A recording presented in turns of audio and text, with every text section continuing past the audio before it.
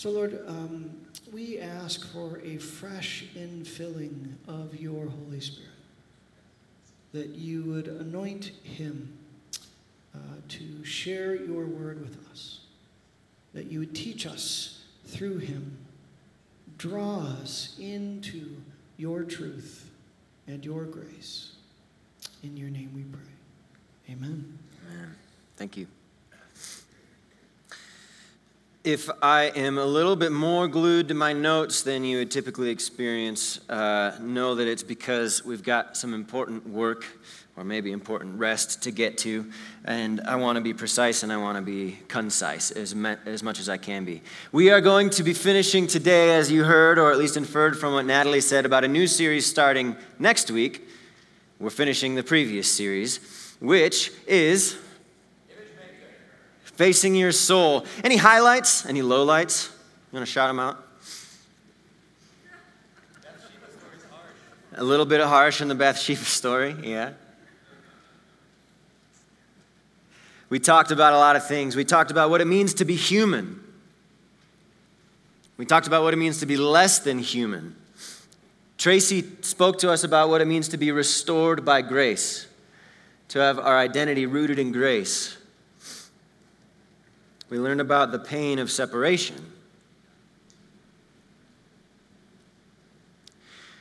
And we learned what it is to live with our eyes and our energy set on participating in the divine nature of God and all that that entails.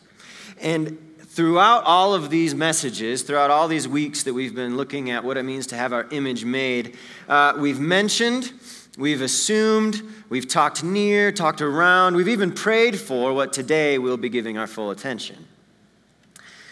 And in doing so, we need to open our Bibles to Psalm 51. Would you do so? We pick up with a character we've spent some time with lately, King David. Another opportunity, speak your voice out. Any one of you want to share some insight into who David is and maybe what events in his life we've been reading lately? Bathsheba, that's one of them. What happened? There might be someone next to you who hasn't been here for the last few weeks. They need a quick reminder. So just whisper in. Took his eyes off God. Who is King David, first off? He's a man after God's own heart. He's what? He's the anointed king. He's the king of Israel. He was a man who, from when he was really young, was anointed king. Not when he was old and powerful, but actually when he was young and weak. And he didn't take the throne until a considerable amount of time later, showing patience, right? There wasn't an amount of urgency to get it and to hold it and to withhold it. And so it was a real kind of, you could call it an out-of-step character, but one that maybe we're too familiar with when he saw this woman bathing and said, she needs to be mine now, and took what did not belong to him.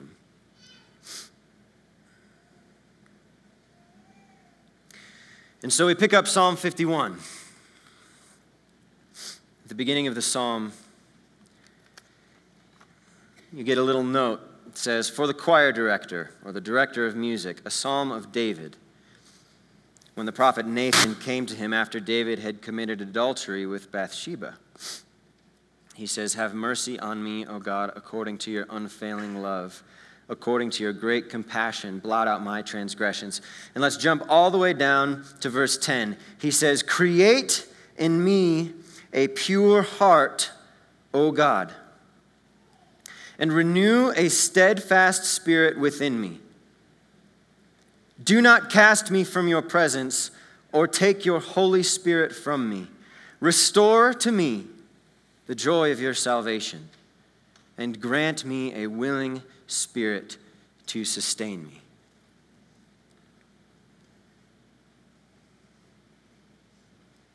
How odd.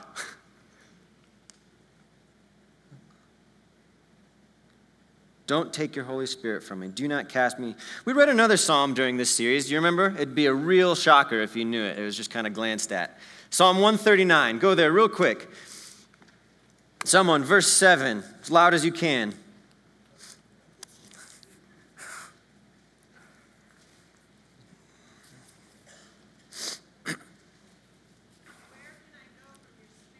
Where can I go from your spirit? Where can I flee from your presence? If I go up to the heavens, you are there. If I make my bed in the depths, you are there. If I rise on the wings of the dawn, if I settle on the far side of the sea, even there your hand will guide me, your right hand will hold me fast. If I say, surely the darkness will hide me, and the light become night around me, even the darkness will not be dark to you. The night will shine like the day, for darkness is as light to you. Where can I go from your spirit? Back to Psalm 51. Do not cast me from your presence, or take your Holy Spirit from me. Wait a second. Is he confused? Psalm 139 tells us one of the most important facets of who the Lord is. It's a characteristic of him. He can't be anything else. That there is no place that you can go where the Lord is not. It's true. It's probably more true than you believe, even though you believe it. That wherever you go, from the highest heavens to the deepest depths, in the times of joy and in the times and places of deep darkness, God is close to you. It is never otherwise. No one has seen God, but no one thing goes without being seen by God. Yeah? And even more than being seen, no one thing happens outside of God's immediate proximity. Where can I go from your spirit? David knows full well the answer is nowhere. I cannot go from your spirit. From God's own voice through Jeremiah 23, he says, who can hide in secret places so that I cannot see them? Do I not fill heaven and earth? From Isaiah 6, the angels surrounding the throne, the cherubim, holy, holy, holy is the Lord Almighty. The whole earth is full of your glory. Yes? Amen? Amen. And yet,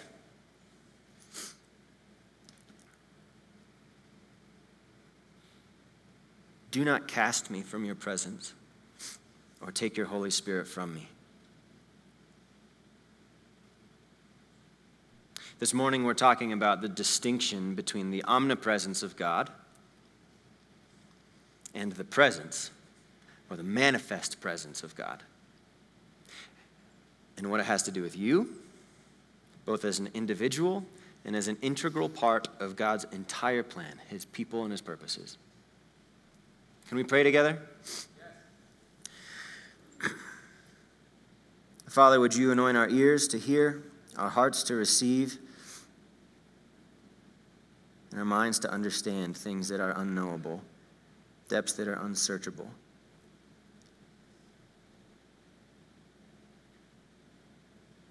And may the words of my mouth and the meditations of all of our hearts be pleasing to you, O Lord. In Jesus' name, amen. So the idea that God is omnipresent is really not often argued against, and rightfully so. More often disputed, and yet for us today of unmatched importance, is, like I said, God's manifest presence. This is what David was concerned with, and today is what we are concerned with. No sin of David's could change God's character, right? No amount of sinning that David did could make it so that God's being was less than God's being. God will be everywhere, always. David's sin in no way could change God's omnipresence, but it was possible for God to remove from him his manifest presence, his tangible, his close and knowing and tender presence, and the thought of it filled David with a deep, deep distress, as it should us. We often think that God's everywhereness, or the everywhereness of God, and when I say we often think, I mean we don't often think it or say it out loud as much as we feel it. The everywhereness of God is actually a deluder somehow of his here-ness, right? Anyone seen The Incredibles? Yeah. You know what Syndrome says, the bad guy? He says, I want everyone to have superpowers so that nobody does. That's kind of how we treat God's presence when we think, well, yeah, God's everywhere, so it's not a big deal that he's here. Yeah? Do you feel that sometimes? You felt that before? But this is simply not true. God can be both everywhere and especially here all at once, all at the same time.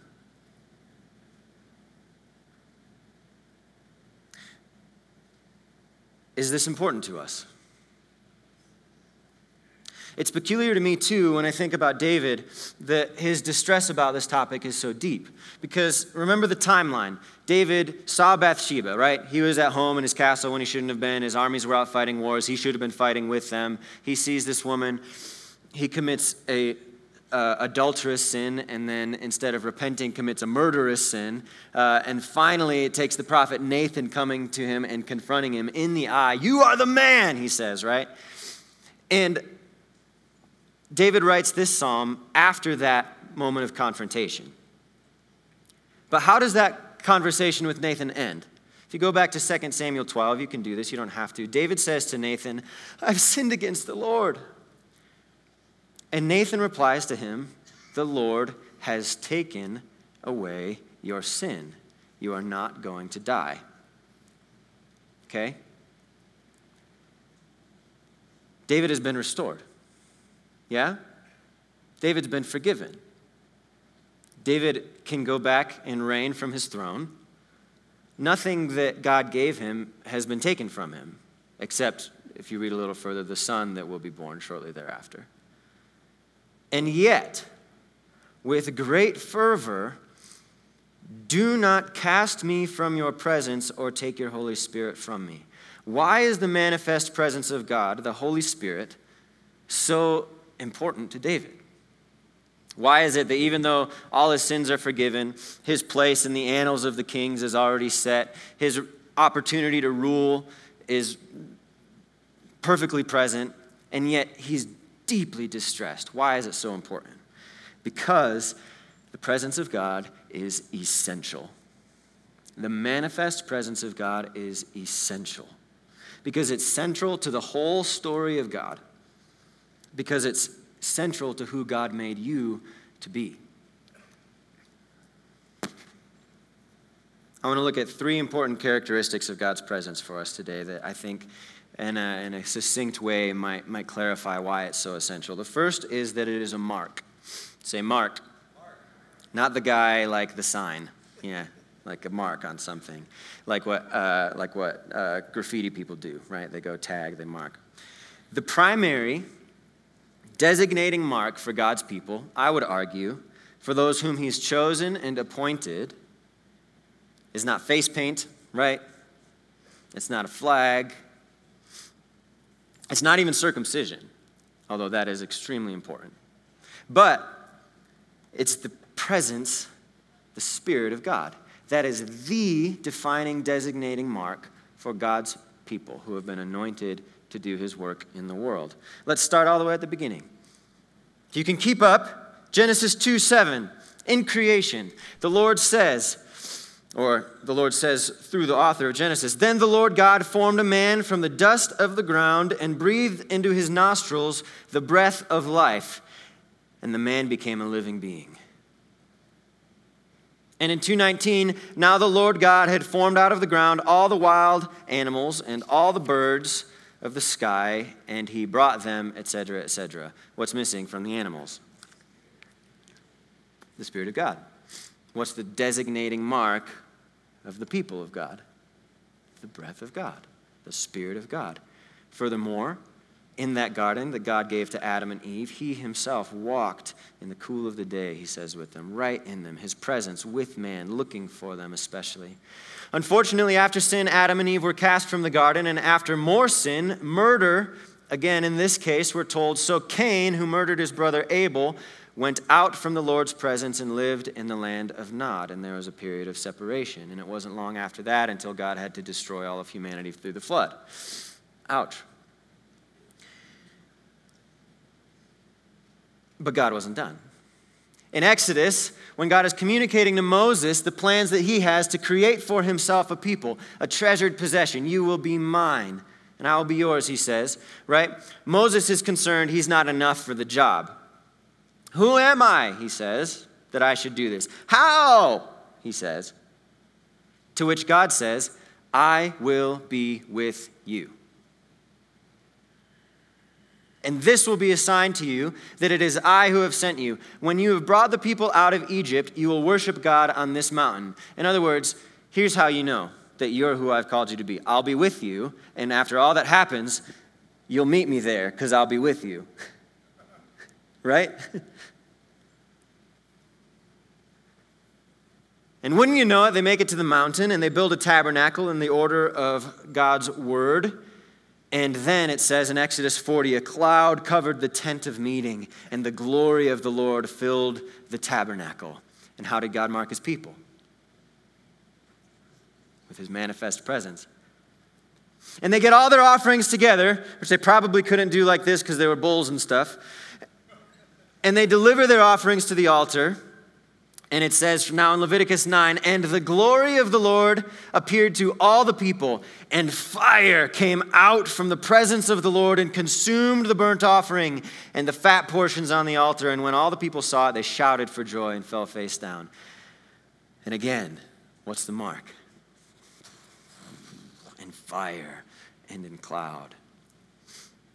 God marks and identifies his kingdom, his people, with his glory and his presence, even fire coming down from heaven.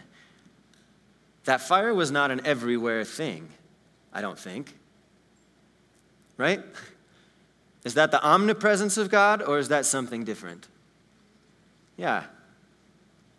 That was a right there thing. And it doesn't stop. When Israel transitions into a kingdom and Solomon builds the temple that David, who we've been reading about today, longed to build, they dedicate the temple by which God is establishing his earthly throne, right? Because in the center of the temple is not the king's throne, but is the Ark of the Covenant, God's throne himself, right?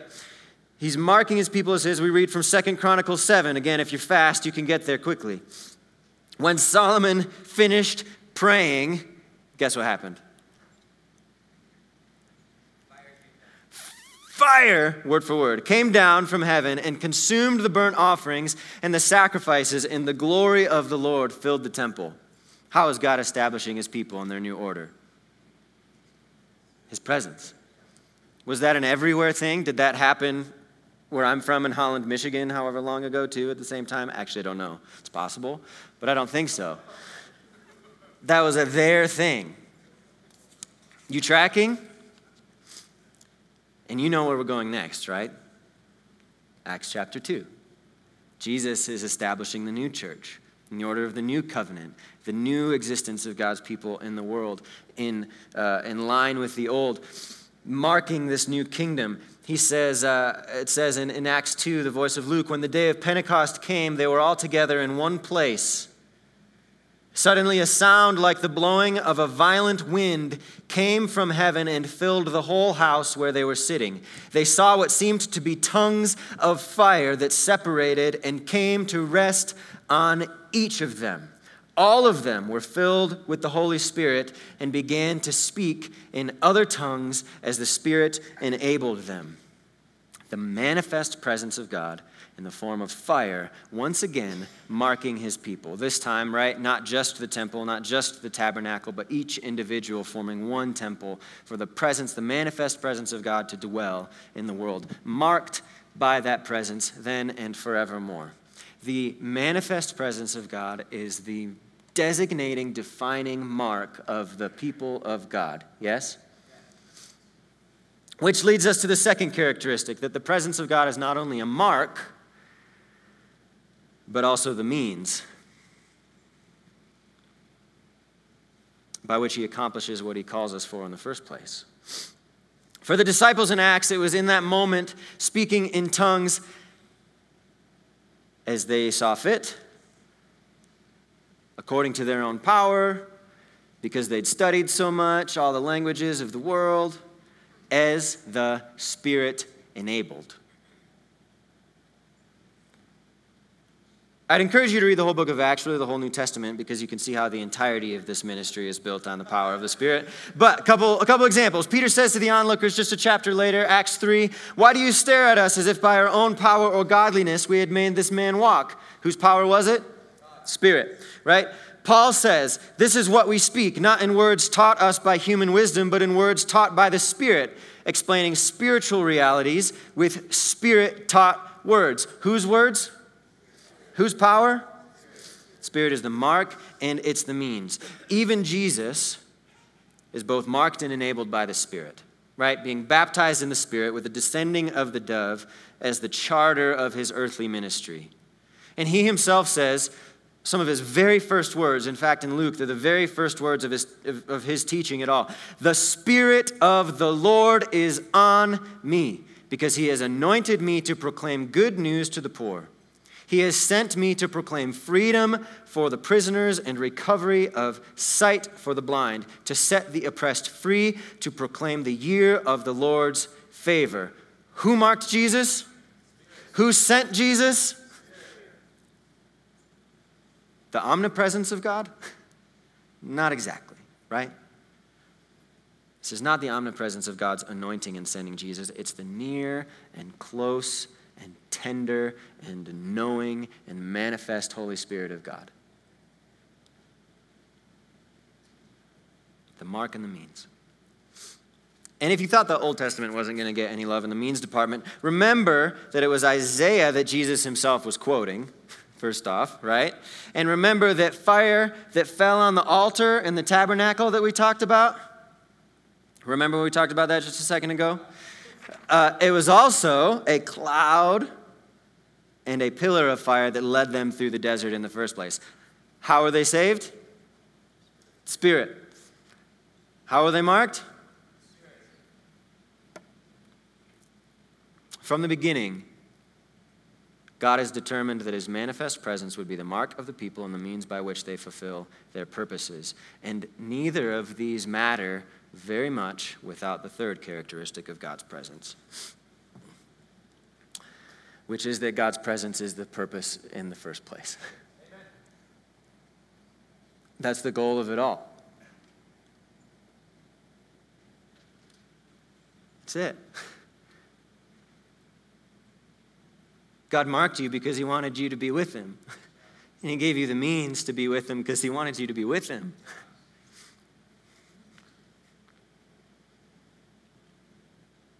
It's God's joy. The Bible says that we are God's reward.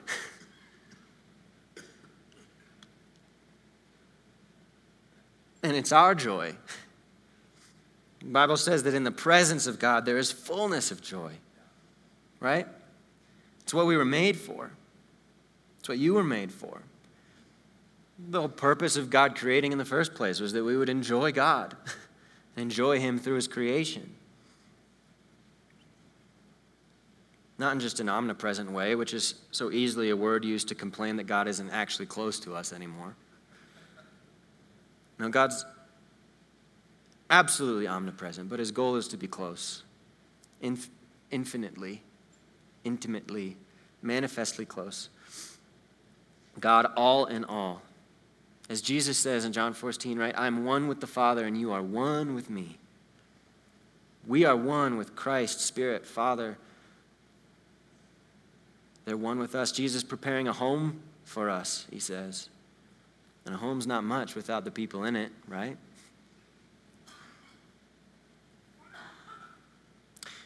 The nearness of God is not just a means for something else. It is a means unto itself. And at the end of all things, Revelation 21, and we'll hear a lot more about this in the coming days.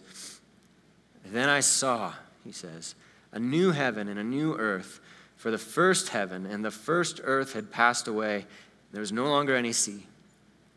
I saw the holy city, the new Jerusalem, coming down out of heaven from God, prepared as a bride, beautifully dressed for her husband. And I heard a loud voice from the throne saying, look, God's dwelling place is now among the people, and he will dwell with them. They will be his people, and God himself will be with them and will be their God. We need to realize, as people whom God has created and loved, when thinking about who you are at your most core, fundamental identity, what most fundamentally marks you is the presence of God. The means by which you most foundationally live into who you are, even as an individual, is the presence of God, the power of God with you, and the great and marvelous destination that God has prepared for you, towards which we get to walk together, all the same, God himself. That's the good news. And that's the reality of the world that we live in. That's the reality of who God is, that he desires so strongly to be with us. And not in a flimsy way, like so often we are with each other, right? But in an eye-to-eye way, in a true way, in a deep way. And this is the tragedy now. There was another time the people of God tried to build a temple. They did a decent job. It's actually been a few times. You don't have to turn there because we're going to summarize, but in the book of Ezra and Nehemiah, we read last week from Jeremiah, who was in such grief because of the sin of the people that was going to cause them to go into exile.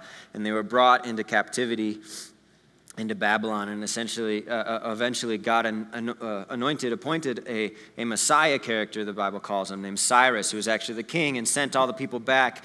And they celebrated and rejoiced, and Cyrus and later Darius gave them some resources to rebuild the temple.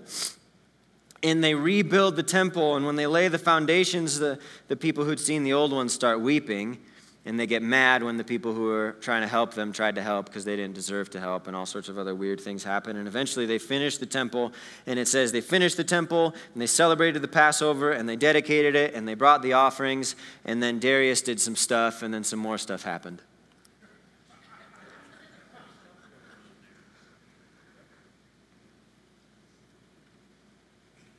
And then they got really mad because they found people who had been remnants in Israel who'd married foreigners because there were no one else, and so they forced them all to divorce their wives, and then they didn't want people helping building the walls, so they held swords and they fought off all of their enemies while trying to build all the walls, and isolated themselves in this community where they had a temple that they built, and what was missing? What never came down? And what happens? What history do we have in the scriptures from that time until Jesus comes? Nothing. We've got a little book called Esther that takes place in Persia, which is a good book. You should read it.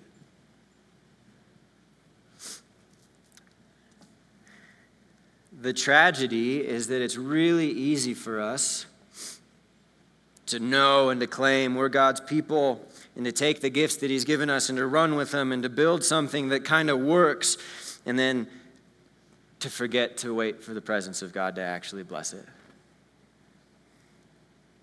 And we become content with the shell of our humanity, because God made the shell too, and it's really good, right?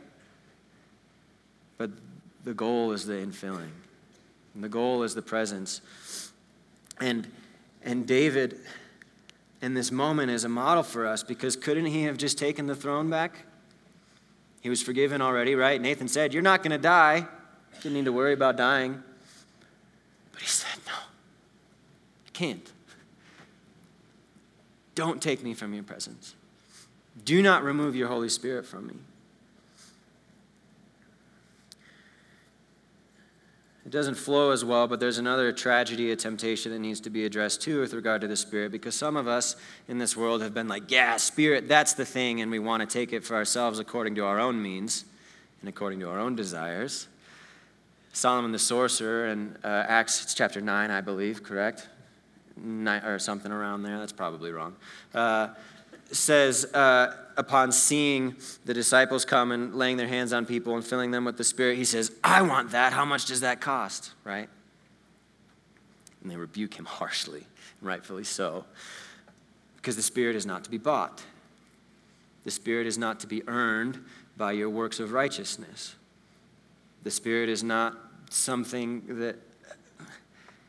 The Spirit is God's presence with you. God, his own desire, marking you as his because he called you according to his word, filling you with the power to do his work so that you can be with him according to his grace. So what do we do? Because I think there are some of us who have never before actually received the manifest or known the manifest presence of God. It's kind of hard to identify something. I want to say for now at least that the strongest identifier of it is that God is love. You have the manifest presence of God, you'll know love, okay? But what do we do?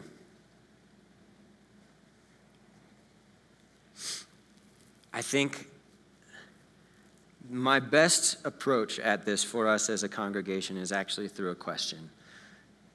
Going back to the book of Acts, our New Testament representation, model for the filling of the Spirit.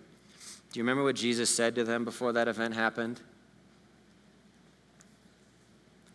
He said, go. Let's pull it up. Acts chapter 1. I don't have this one written down.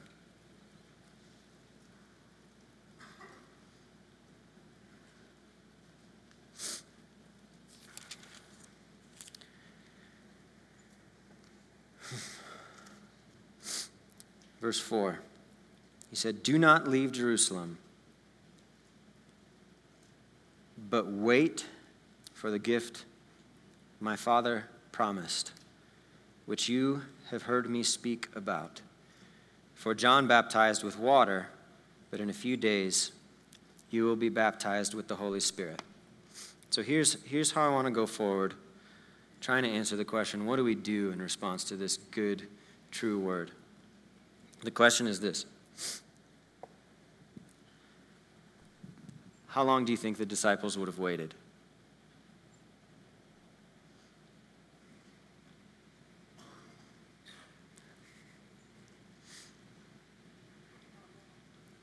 How long? How long before they were like, I should go fish again? A couple of weeks. How long before they were like, we were with Jesus the whole time, we remember most of what he said, why don't we just go do it?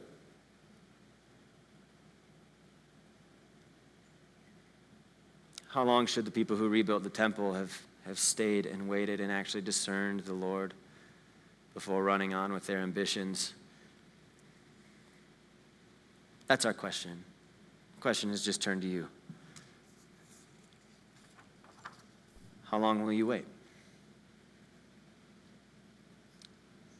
Or, at least, are you willing to give it your attention for some time? Or rather, are you content with the shell? Because I can go and do enough. That'd be fine.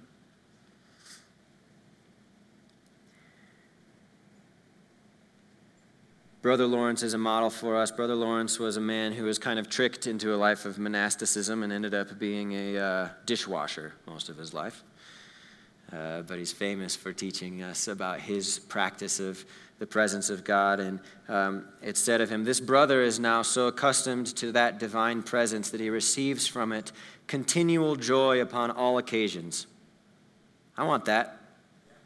For about 30 years, his soul has been filled with joys so continual and sometimes so great that he is forced to use means to moderate them and to hide them from others.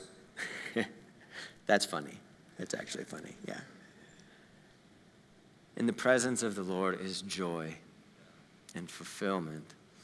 Doesn't mean your life is going to go smoothly. It meant the opposite for the life of Jesus and the apostles. But there's joy, and there's fulfillment, and there's a wholeness in the shell that it feels like we so often are, is filled up in increasing measure as we continue to seek and live in the presence of God. Brother Lawrence says, we should establish ourselves in a sense of God's presence by continually conversing with him. It is a shameful thing to quit this fellowship with God in order to think of trifles and fooleries, and so we won't.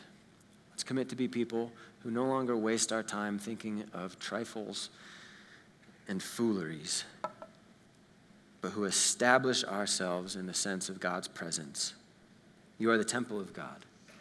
Have you personally known the presence of God? Have we corporately known the presence of God?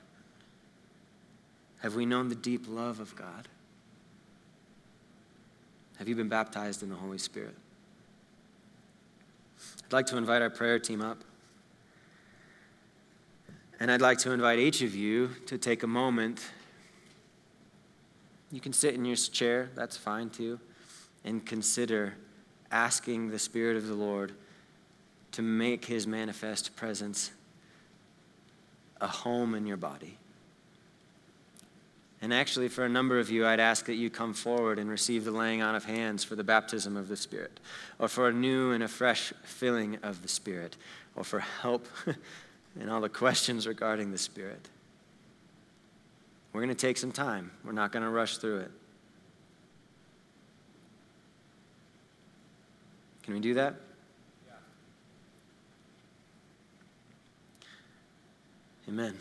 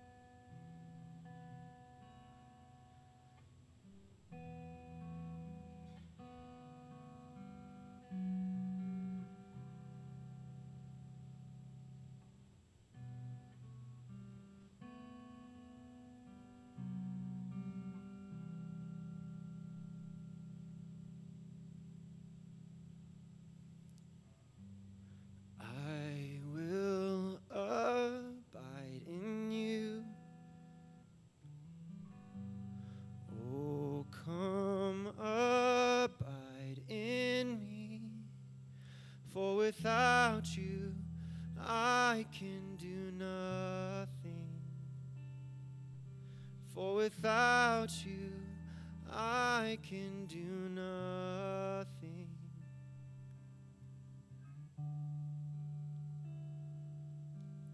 To walk in the cool of the day with you, to gaze on the beauty of all you do, to meditate on your glorious splendor. I was made